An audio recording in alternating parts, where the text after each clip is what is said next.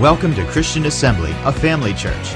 Since 1930, we've been serving the communities of Western Pennsylvania, Ohio, and West Virginia with the good news of Jesus Christ. With over 40 years of Bible teaching and ministry experience, Pastor Bill brings faith-filled revelation from God's Word. We believe with you, wherever you are, that God will inspire and change your life through the following teaching. For more information about Christian Assembly, follow us on social media or visit our website at cafamily.net.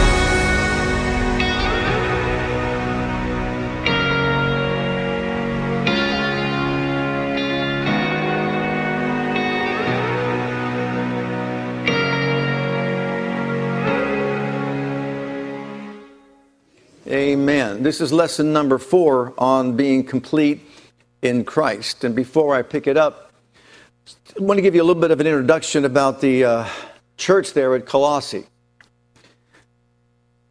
The church here was formed or founded by a man by the name of Epaphras. He was a convert of the Apostle Paul after he heard Paul preach at Ephesus. Paul proclaimed the good news of the gospel there, and he got converted, went back to his hometown of Colossae. And there he founded the church. The church was comprised mostly at the beginning of Gentiles that got born again and into the church. Well, over time, what happened was these particular false teachers began preaching and teaching heresy that began to undermine the ministry there. And so, not knowing what to do at the time, he paid a visit to the Apostle Paul, who was under house arrest in Rome at that time. And after talking with Paul, Paul then pens this epistle called the letter that he sends to the Colossians. And he begins to basically confront the heresy, correct the heresy, but he starts out his letter in a very tactful way. He commends them first and foremost for their faith. If you look at the first chapter, he commends them for their love. He also commends them for their fruitfulness as a church. And then, beginning at verse 9 in Colossians 1, he begins to reveal to them how he prays for them, that they would be filled with the knowledge of God's will in all wisdom and spiritual understanding, that they would walk worthy of the Lord unto all pleasing, being fruitful in every good work and increasing in the knowledge of God, and so on through verse 14. Then he transitions over into chapter 2, where he talks about the heresy. You see, what they were doing was doubting the supremacy of Christ and the deity of Christ, and having the people think you have to add something added to the work of Christ in order to be saved. So he addresses that. He confronts it. He corrects it.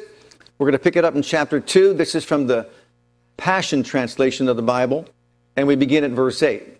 Look at what it says. The first word indicates what he's doing right now. Beware. Beware means to constantly look out for something. Beware that no one distracts you or intimidates you in their attempt to lead you away from Christ's fullness, notice the word fullness, by pretending to be full of wisdom when they're filled with endless arguments of human logic. For they operate with humanistic and clouded judgments based on the mindset of this world system and not the anointed truths of the Anointed One. For he is the complete fullness of deity living in human form, and our own completeness is now found in him.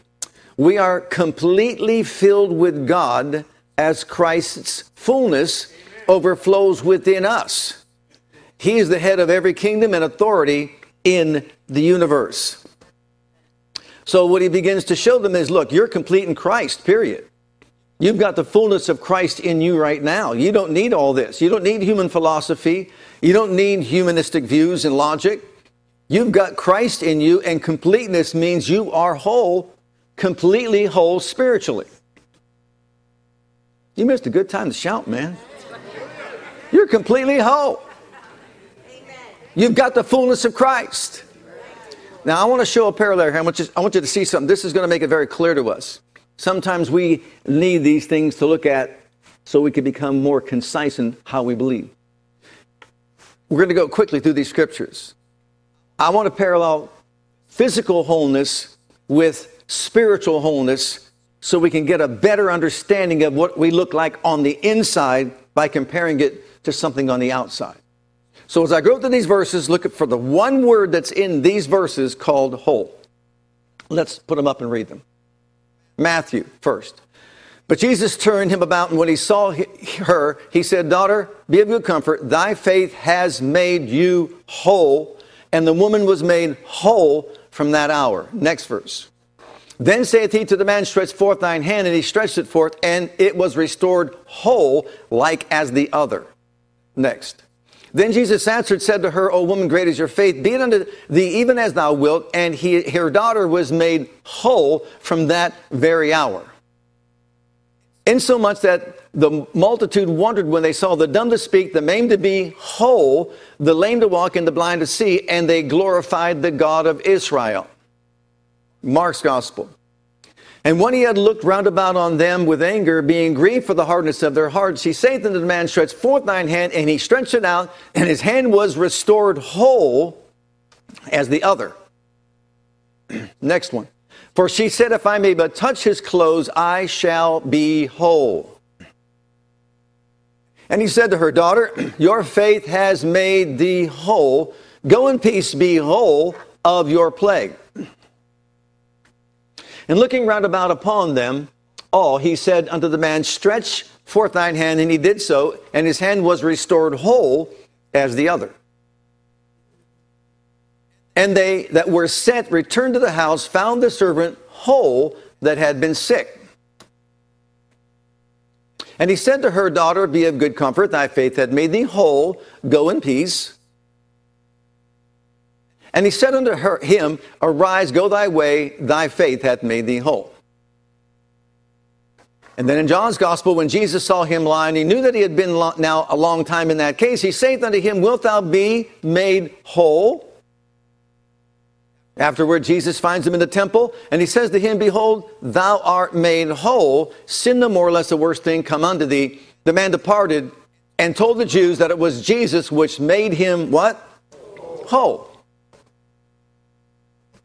If a man on the Sabbath day receives circumcision, that the law of Moses should not be broken, are ye angry at me because I have made a man every whit whole on the Sabbath day?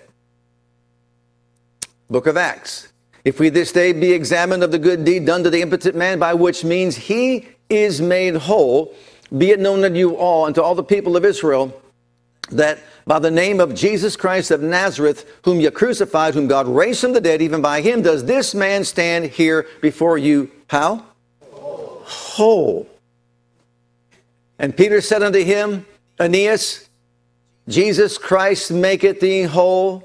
Arise and make thy bed." And he arose immediately. Whole means entirely well. Whole means there's nothing missing. Whole means their health was restored completely so that there was nothing missing from the health and well-being of their lives. So keep that thought in mind. And look at John's Gospel, chapter 1 and verse 16. And notice what it says. And of his what? Remember in the Colossians I said keep that word in mind.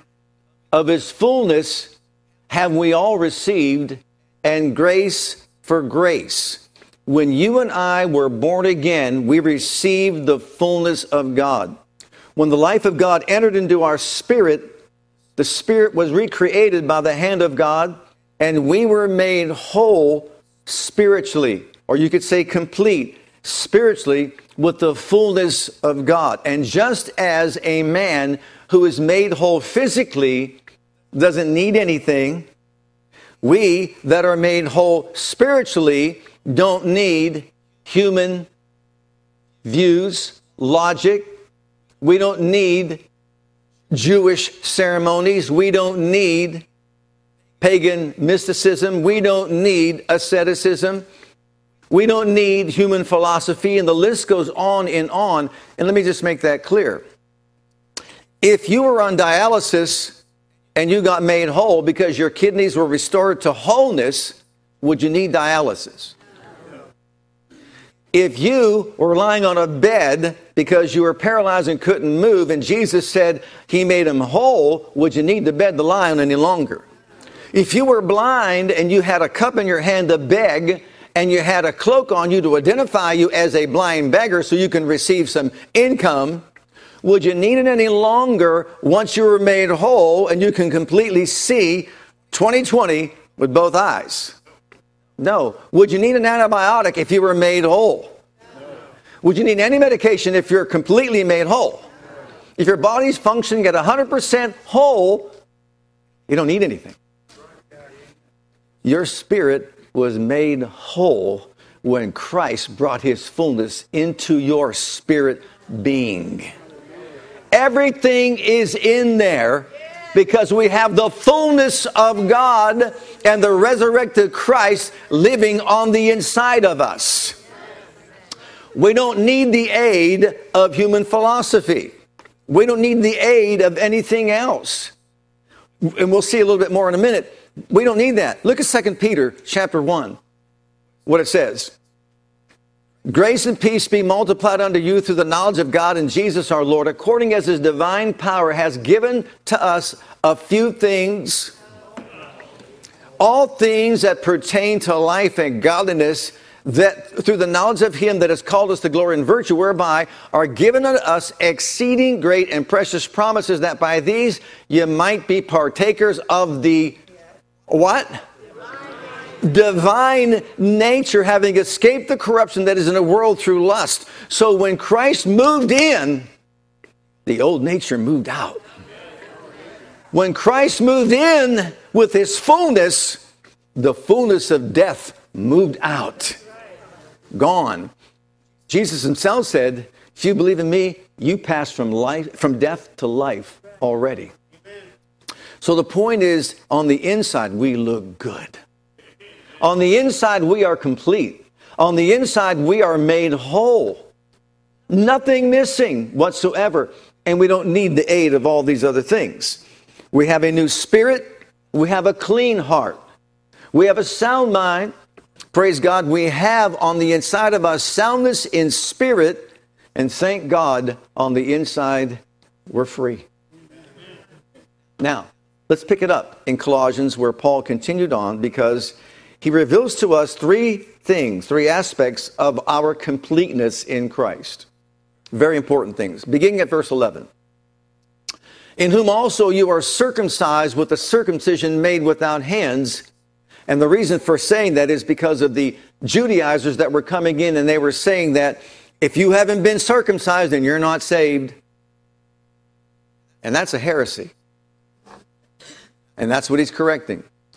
And putting off the body of sins of the flesh by the circumcision of Christ, buried with him in baptism, wherein also you are risen with him to the faith of the operation of God, who hath raised him from the dead, and you being dead in your sins and the uncircumcision of your flesh, hath he quickened together with him, having forgiven you all trespasses, blotting out the handwriting of ordinances that was against us, which was contrary to us, took it out of the way, nailing it to his cross, and having spoiled principalities and powers, he made us show them openly, triumphing over them in it. There are three things revealed to us here that Paul states that we are complete in.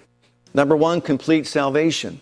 Number two, complete forgiveness. And number three, complete victory in Christ. Well, let's start with number one, complete salvation. Notice in verses 11 and 12 what it says. Let's read those again, verses 11 and 12.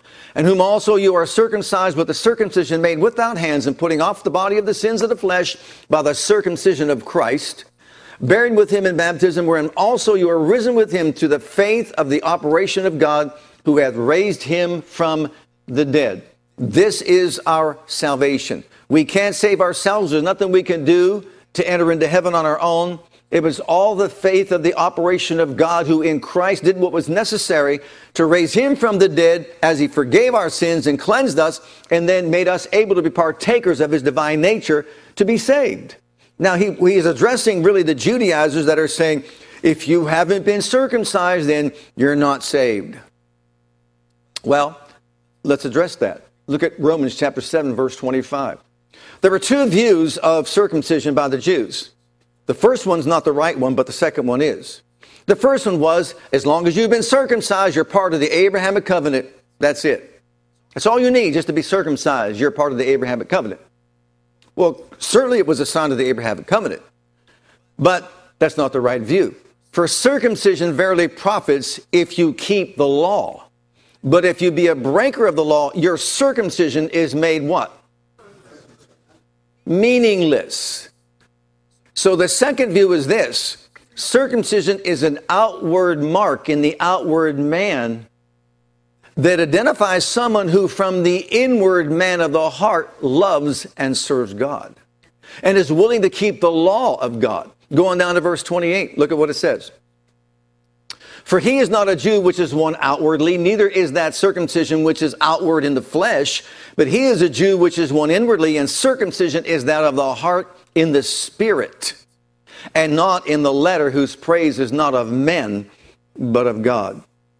So, Christ then circumcises the heart and cuts out everything connected to sin from the life of the person who comes to him for his saving grace. I like that, don't you? See, it's not the outward circumcision, it's the inward circumcision. Thank God when Christ moved in, he circumcised our heart. He gave us a new heart of flesh, praise God, and removed the stony heart from us. And now we have the fullness of God inside of us. But you know what? I know your next question. But what about dealing with sin in our lives? What about this man on the outside we have trouble with once in a while, daily, hourly, minute by minute, right? Always gives us trouble. Your flesh ever give you trouble? Well, the Apostle Paul said, I got to beat mine up every day. I beat my flesh up every single day of my life, lest I too become a castaway. Didn't he say that in 1 Corinthians 9, 24 through 27? Absolutely he did. All right, look in the book of Romans chapter 7 and we'll deal with it. Here, the Apostle Paul identifies two laws, but let's read this first. For I delight in the law of God after the inward man. Thank God for the inward man. But I see another law in my members warring against the law of my mind and bringing me into captivity to the law of sin, which is in my what? My members. In other words, in the outward man. Look at the next verse. O wretched man that I am, who shall deliver me from the body of this death? Here, the apostle is alluding to an ancient practice among the tyrants. And that practice was this. If you committed a crime that was worthy of death, let's say you committed murder, they would take that body of the murdered individual and they would tie it to you face to face until you died from the contagion. Imagine that. How would you like that? People don't even like being around a dead body, let alone having it tied to you. So he says, oh, wretched man that I am. I got these impulses on the outside, but on the inside, I want to serve God. I got the law of God working in my inward man, but I got this other law working in my flesh, which is the law of sin. Who's going to deliver me from the body of this death? Look at the next verse. Oh, hallelujah. If this doesn't make you shout, get a new shouter. I thank God through Jesus Christ our Lord. So then with the mind I myself serve the law of God, but with the flesh the law of sin.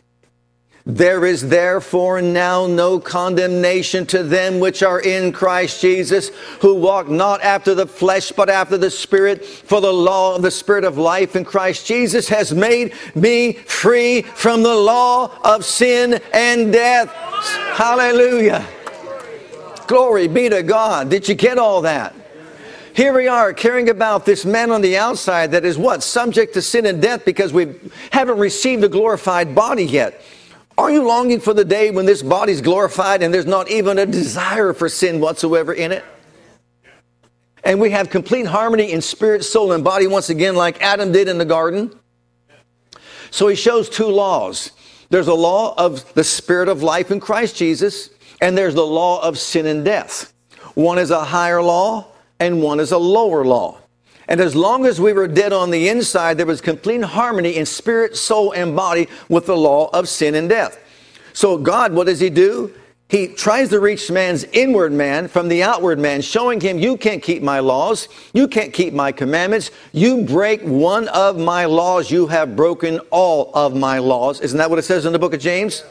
Absolutely. So he gave us the law to do what? To lead us to Christ, but also to let us know we can't save ourselves. We can never please God. So we're caring about this outward flesh by a spirit on the inside that's been born again and has received the fullness of God.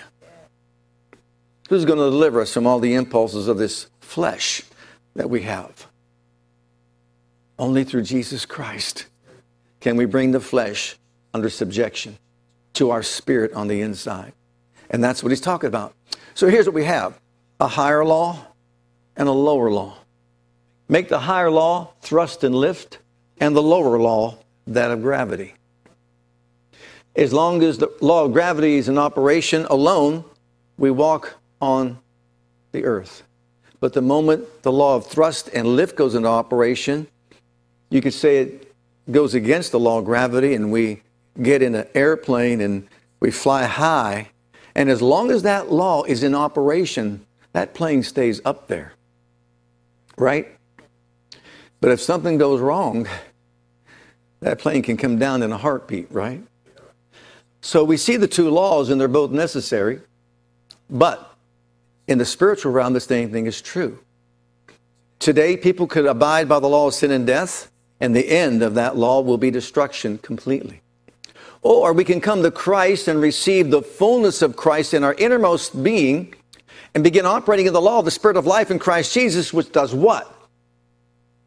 Liberates us from the law of sin and death. Enables us to rise up above the clouds of adversity and conquer in our lives. So Paul was saying, look, man, you're completely saved. Don't get confused by this outward man and this inward man. The inward man is completely made whole in Christ. You're delivered, you're set free, you're liberated completely from this law of sin and death.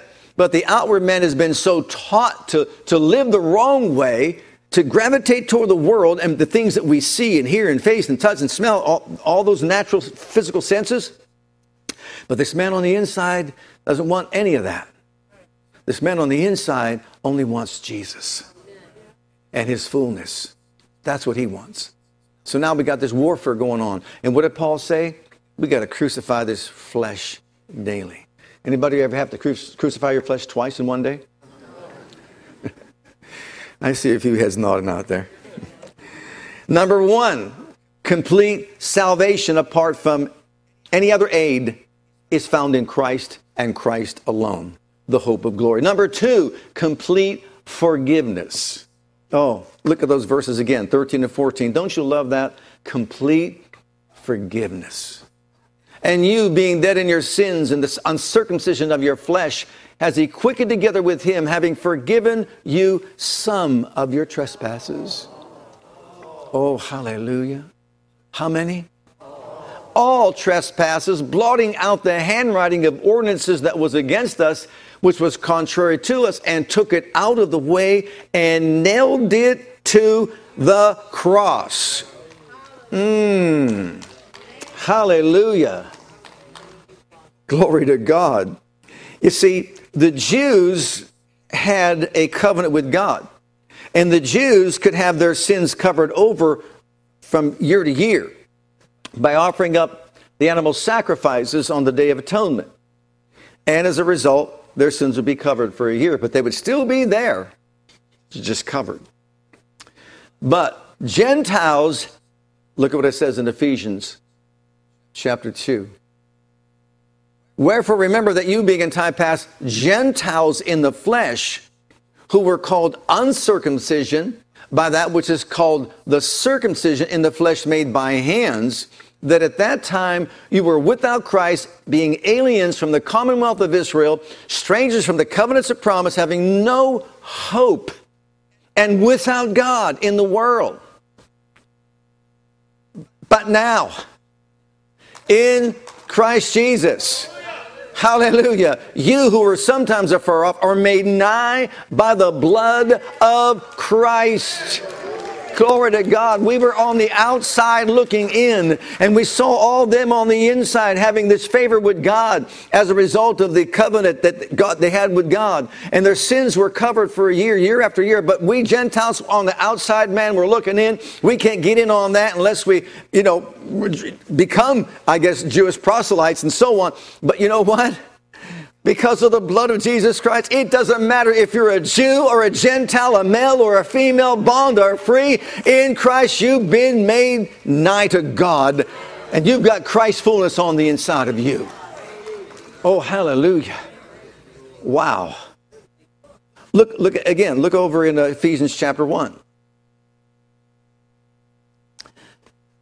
That should be chapter 2. Back it up. But God, who is rich in mercy, the prior verses talk about how we were dead in trespasses and sin. We walked according to the course of this world, according to prince of the power of the air, the spirit that works in the children of disobedience, of whom we all had a conversation in times past in the lust of the flesh and of the mind, fulfilling the desires of the flesh and so on. But God. Everybody say, but God. But who? But Buddha? But Confucius? No, but Hare Krishna? But Moon? But who? But God, who is rich in mercy, for his great love wherewith he loved us, even when we were dead in sins, has he quickened us together with Christ. By grace are you saved, and raised us up together, and made us sit together in heavenly places in Christ Jesus, that in the ages to come he would show the exceeding riches of his grace and his kindness toward us through Christ Jesus. Somebody say amen. Amen. You see, no one could do it. Human philosophy can't do it. Pagan mysticism can't do it. Asceticism can't do it. Jewish ceremonies can't do it. You don't believe me? Look at the next verse of Scripture we got here.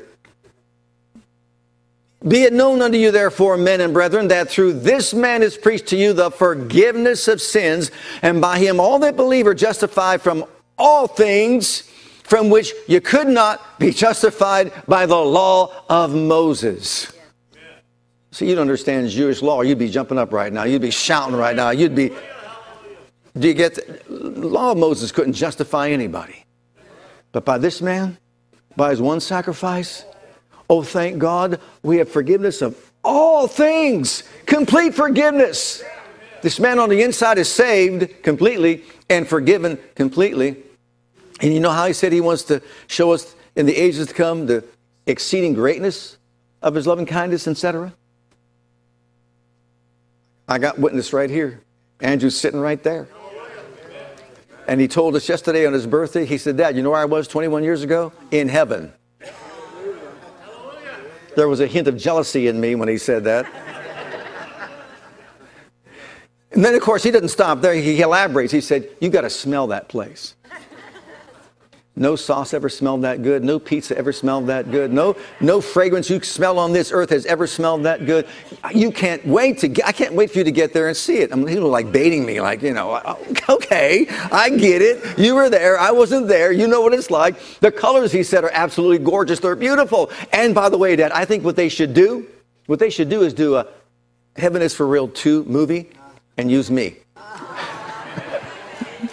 I agree. I agree. Amen. Look at the next verse in the book of Hebrews chapter 8. Complete forgiveness, okay? For this is the covenant that I'll make with the house of Israel after those days, saith the Lord. I'll put my laws in their mind and write them in their hearts, and I will be to them a God, and they shall be to me a people. And they shall not teach every man his neighbor and every man his brother, saying, Know the Lord, for he shall know me. For all shall know me from the least to the greatest, for I will be merciful to their unrighteousness, and their sins and iniquities will I remember no more. In that he saith, the new covenant, he has made the first old, now that which decays and wax old is ready to vanish away. So what's he saying? There's total forgiveness. There's complete forgiveness in every single one of us who has the fullness of Christ in us. But look at Hebrews chapter 10 now. This is the covenant that I'll make with them after those days, saith the Lord. I will put my laws in their hearts, in their minds will I write them, and their sins and iniquities will I remember no more. You ready for it? Why does he remember them no more? Because they were nailed to the cross. Lord, I told a lie last week. Nailed to the cross. But I got upset with my mom and said something I shouldn't have said.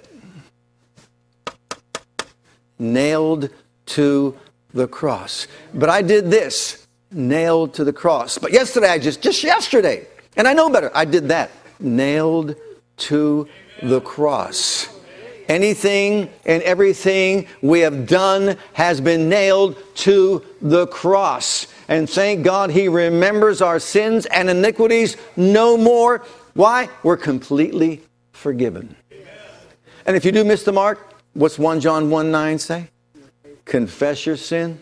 Identify yourself with it. He's faithful and just to forgive you and cleanse you from all unrighteousness. And verse 7 says, if you walk in the light as he's in the light, the blood of Jesus Christ cleanses us from all sin.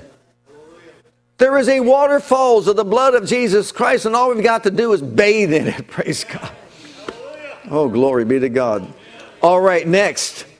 We are completely saved. We are completely forgiven. And we have complete victory in Christ. Look at verse 15 of Colossians chapter 2 now. And having spoiled principalities and powers, he made a show of them openly, triumphing over them in it. That is his cross. Hallelujah. So we see that when Jesus arose from the dead, he arose victorious and triumphant over death, over hell, and over the grave. This is what it's all about. Man was incapable of saving himself. Man could not do what was necessary to have us reconciled to God. There's no life we could live. There's no good deed we can do. And it's really puzzling to me how people actually think, well, I think I'm a pretty good person and I think I can make heaven. What makes you say that? I just talked to some lady at a nursing home. Said that very same thing. I said, well, ma'am, what makes you think you can make heaven? Well, I'm a pretty good person. And she said, I do a lot of good deeds. And I know I'm here and I can't do anything right now, but in my life, I've never hurt anybody. I never harmed anybody. And I just said to her, well then, if you can make heaven without Christ, then why did Christ have to come? That's always the question nobody can answer. Huh? Well, if you can make heaven on your own, well, then why did Christ have to come? Are you powerful enough to overcome death, hell, and the grave? No. No. Can you do anything about your spirit that's dead in sin? Can you remove it from your life? No. Never realized that. Why would Jesus have to come and die such a horrific death that his visage was so marred more than any man? He didn't look like a human being. Why would he have to suffer the full wrath of God upon his being? Isaiah 53, the redemptive chapter that tells us, who's believed our report? To whom is the arm of the Lord revealed? He shall grow up before him as a tender plant, as a root out of dry ground. He has no form to come as we shall see him. There's nobody we should desire him. No, we esteem him stricken, smitten of God, and afflicted, but he was wounded for our transgressions. He was bruised for our iniquities. The chastisement of our peace was upon him, and with his stripes we are healed. Every one of us has gone astray. We've gone to our own way, but the Lord laid on him the iniquity of us all. And it goes on to say that he was led as a lamb before his shears to the slaughter. And then when God peered over the windows of heaven, looked down upon the circle of the earth, and he saw the sufferings of our Lord, and he saw that he paid the full price and the penalty of our separation from God. And what Adam did in the beginning to do what? To rebel against God. It's enough. It's enough. Come on. He brought him up out of the tomb to the high court of heaven, where he took his blood, offered it full payment. Full payment. He arose victorious over death, over hell, over the grave. He is the one who overcame so that we could overcome by faith in him. Praise God. And in Colossians, where it says that we are forgiven, God took out his big old rubber stamp. He dipped it in the blood of his son. And when you and I said, Jesus, come into my heart, He stamped me forgiven. He stamped me saved. He stamped me victorious in Jesus over all the powers of darkness. Hallelujah. That's what He did. In Him we live. In Him we move. And in Him we have our being. Aren't you glad you're in Him? Aren't you glad you're in Him? You see, this is the faith of the operation of God, He is saying. Get rid of all that human philosophy. Get rid of all that Jewish ceremony. Get rid of all that mysticism, this pagan mysticism or asceticism. They thought, if I can just cut my flesh enough, God will look at me and just see I'm cutting my flesh. You see, asceticism. I'm cutting my flesh. Don't look at me. I'm fasting. I'm praying. I'm denying my body. I'm doing all. You can't get saved by doing any of that. You can't get saved by beating up your body, and you can't get saved by giving to the poor. You can't get saved by going to church. You can't get saved by doing good deeds. There's only one way that you can get saved, and that is by faith in Jesus Christ and His finished work on the cross, and nothing else needs to be added to it at all. Amen. What's our conclusion? Look at Luke's, first of all, let's look at Hebrews 2:14. If this doesn't excite you, then you need a new exciter. I hear Walmart has a sale on them. If you're, maybe you like Target. Okay. Hey, Target, do the Target thing. For as much then as the children are partakers of flesh and blood, He also Himself likewise took part of the same, that through death He might destroy him that had the power of death, that is the devil, and deliver them who through all their lifetime were subject to bondage. What did He do to the devil? Destroyed him. Destroyed him for Himself. Did He have to destroy him for Himself? No, He already had authority over him. He destroyed him for us and delivered us from the authority of darkness and translated us into His kingdom. And He gave us a position of authority. And here it is. Look at Luke's Gospel, chapter 10. And in that position of authority, we have power over all the power of the enemy. Why? Because we have complete victory. You ready for it? He sends them out among the people. 2 by 2 they go out. The 70 go out. And they're praying for the sick. They're getting healed. They're raising the dead. They're doing all these miracles in the name of Jesus. Casting out devils, etc., etc. Behold, I give unto you power. That He came back. When they came back, they said, even the devils are subject to us in your name, Lord. Yeah. Behold, I gave you power to tread on serpents, scorpions, over all the power of the enemy. And nothing shall by any means hurt you. Isn't that great? But don't stop there. That's the effect. But what's the cause? Because the cause is greater than the effect. Notwithstanding in this, rejoice not that the spirits are subject unto you, but rather rejoice because your names are written in heaven. Somebody, you better shout right now. Your name is written in heaven, praise God. And you've got the power and the authority of the name above every other name, that at the mention of that name, every knee shall bow, every tongue shall confess that Jesus is Lord, to the glory of God the Father. And we yield that. We have that power. We have that right. We've got the power of eternity to use that name in battle against every force of darkness that comes against us in this life. I don't know what I'm doing for you, but I'm getting messed up. I love this, don't you? Say it with me, I'm completely saved. I'm completely forgiven. I'm completely victorious because I'm in Jesus. Oh, give Him a praise offering. Hallelujah. Let's all stand before the presence of God. Oh, hallelujah.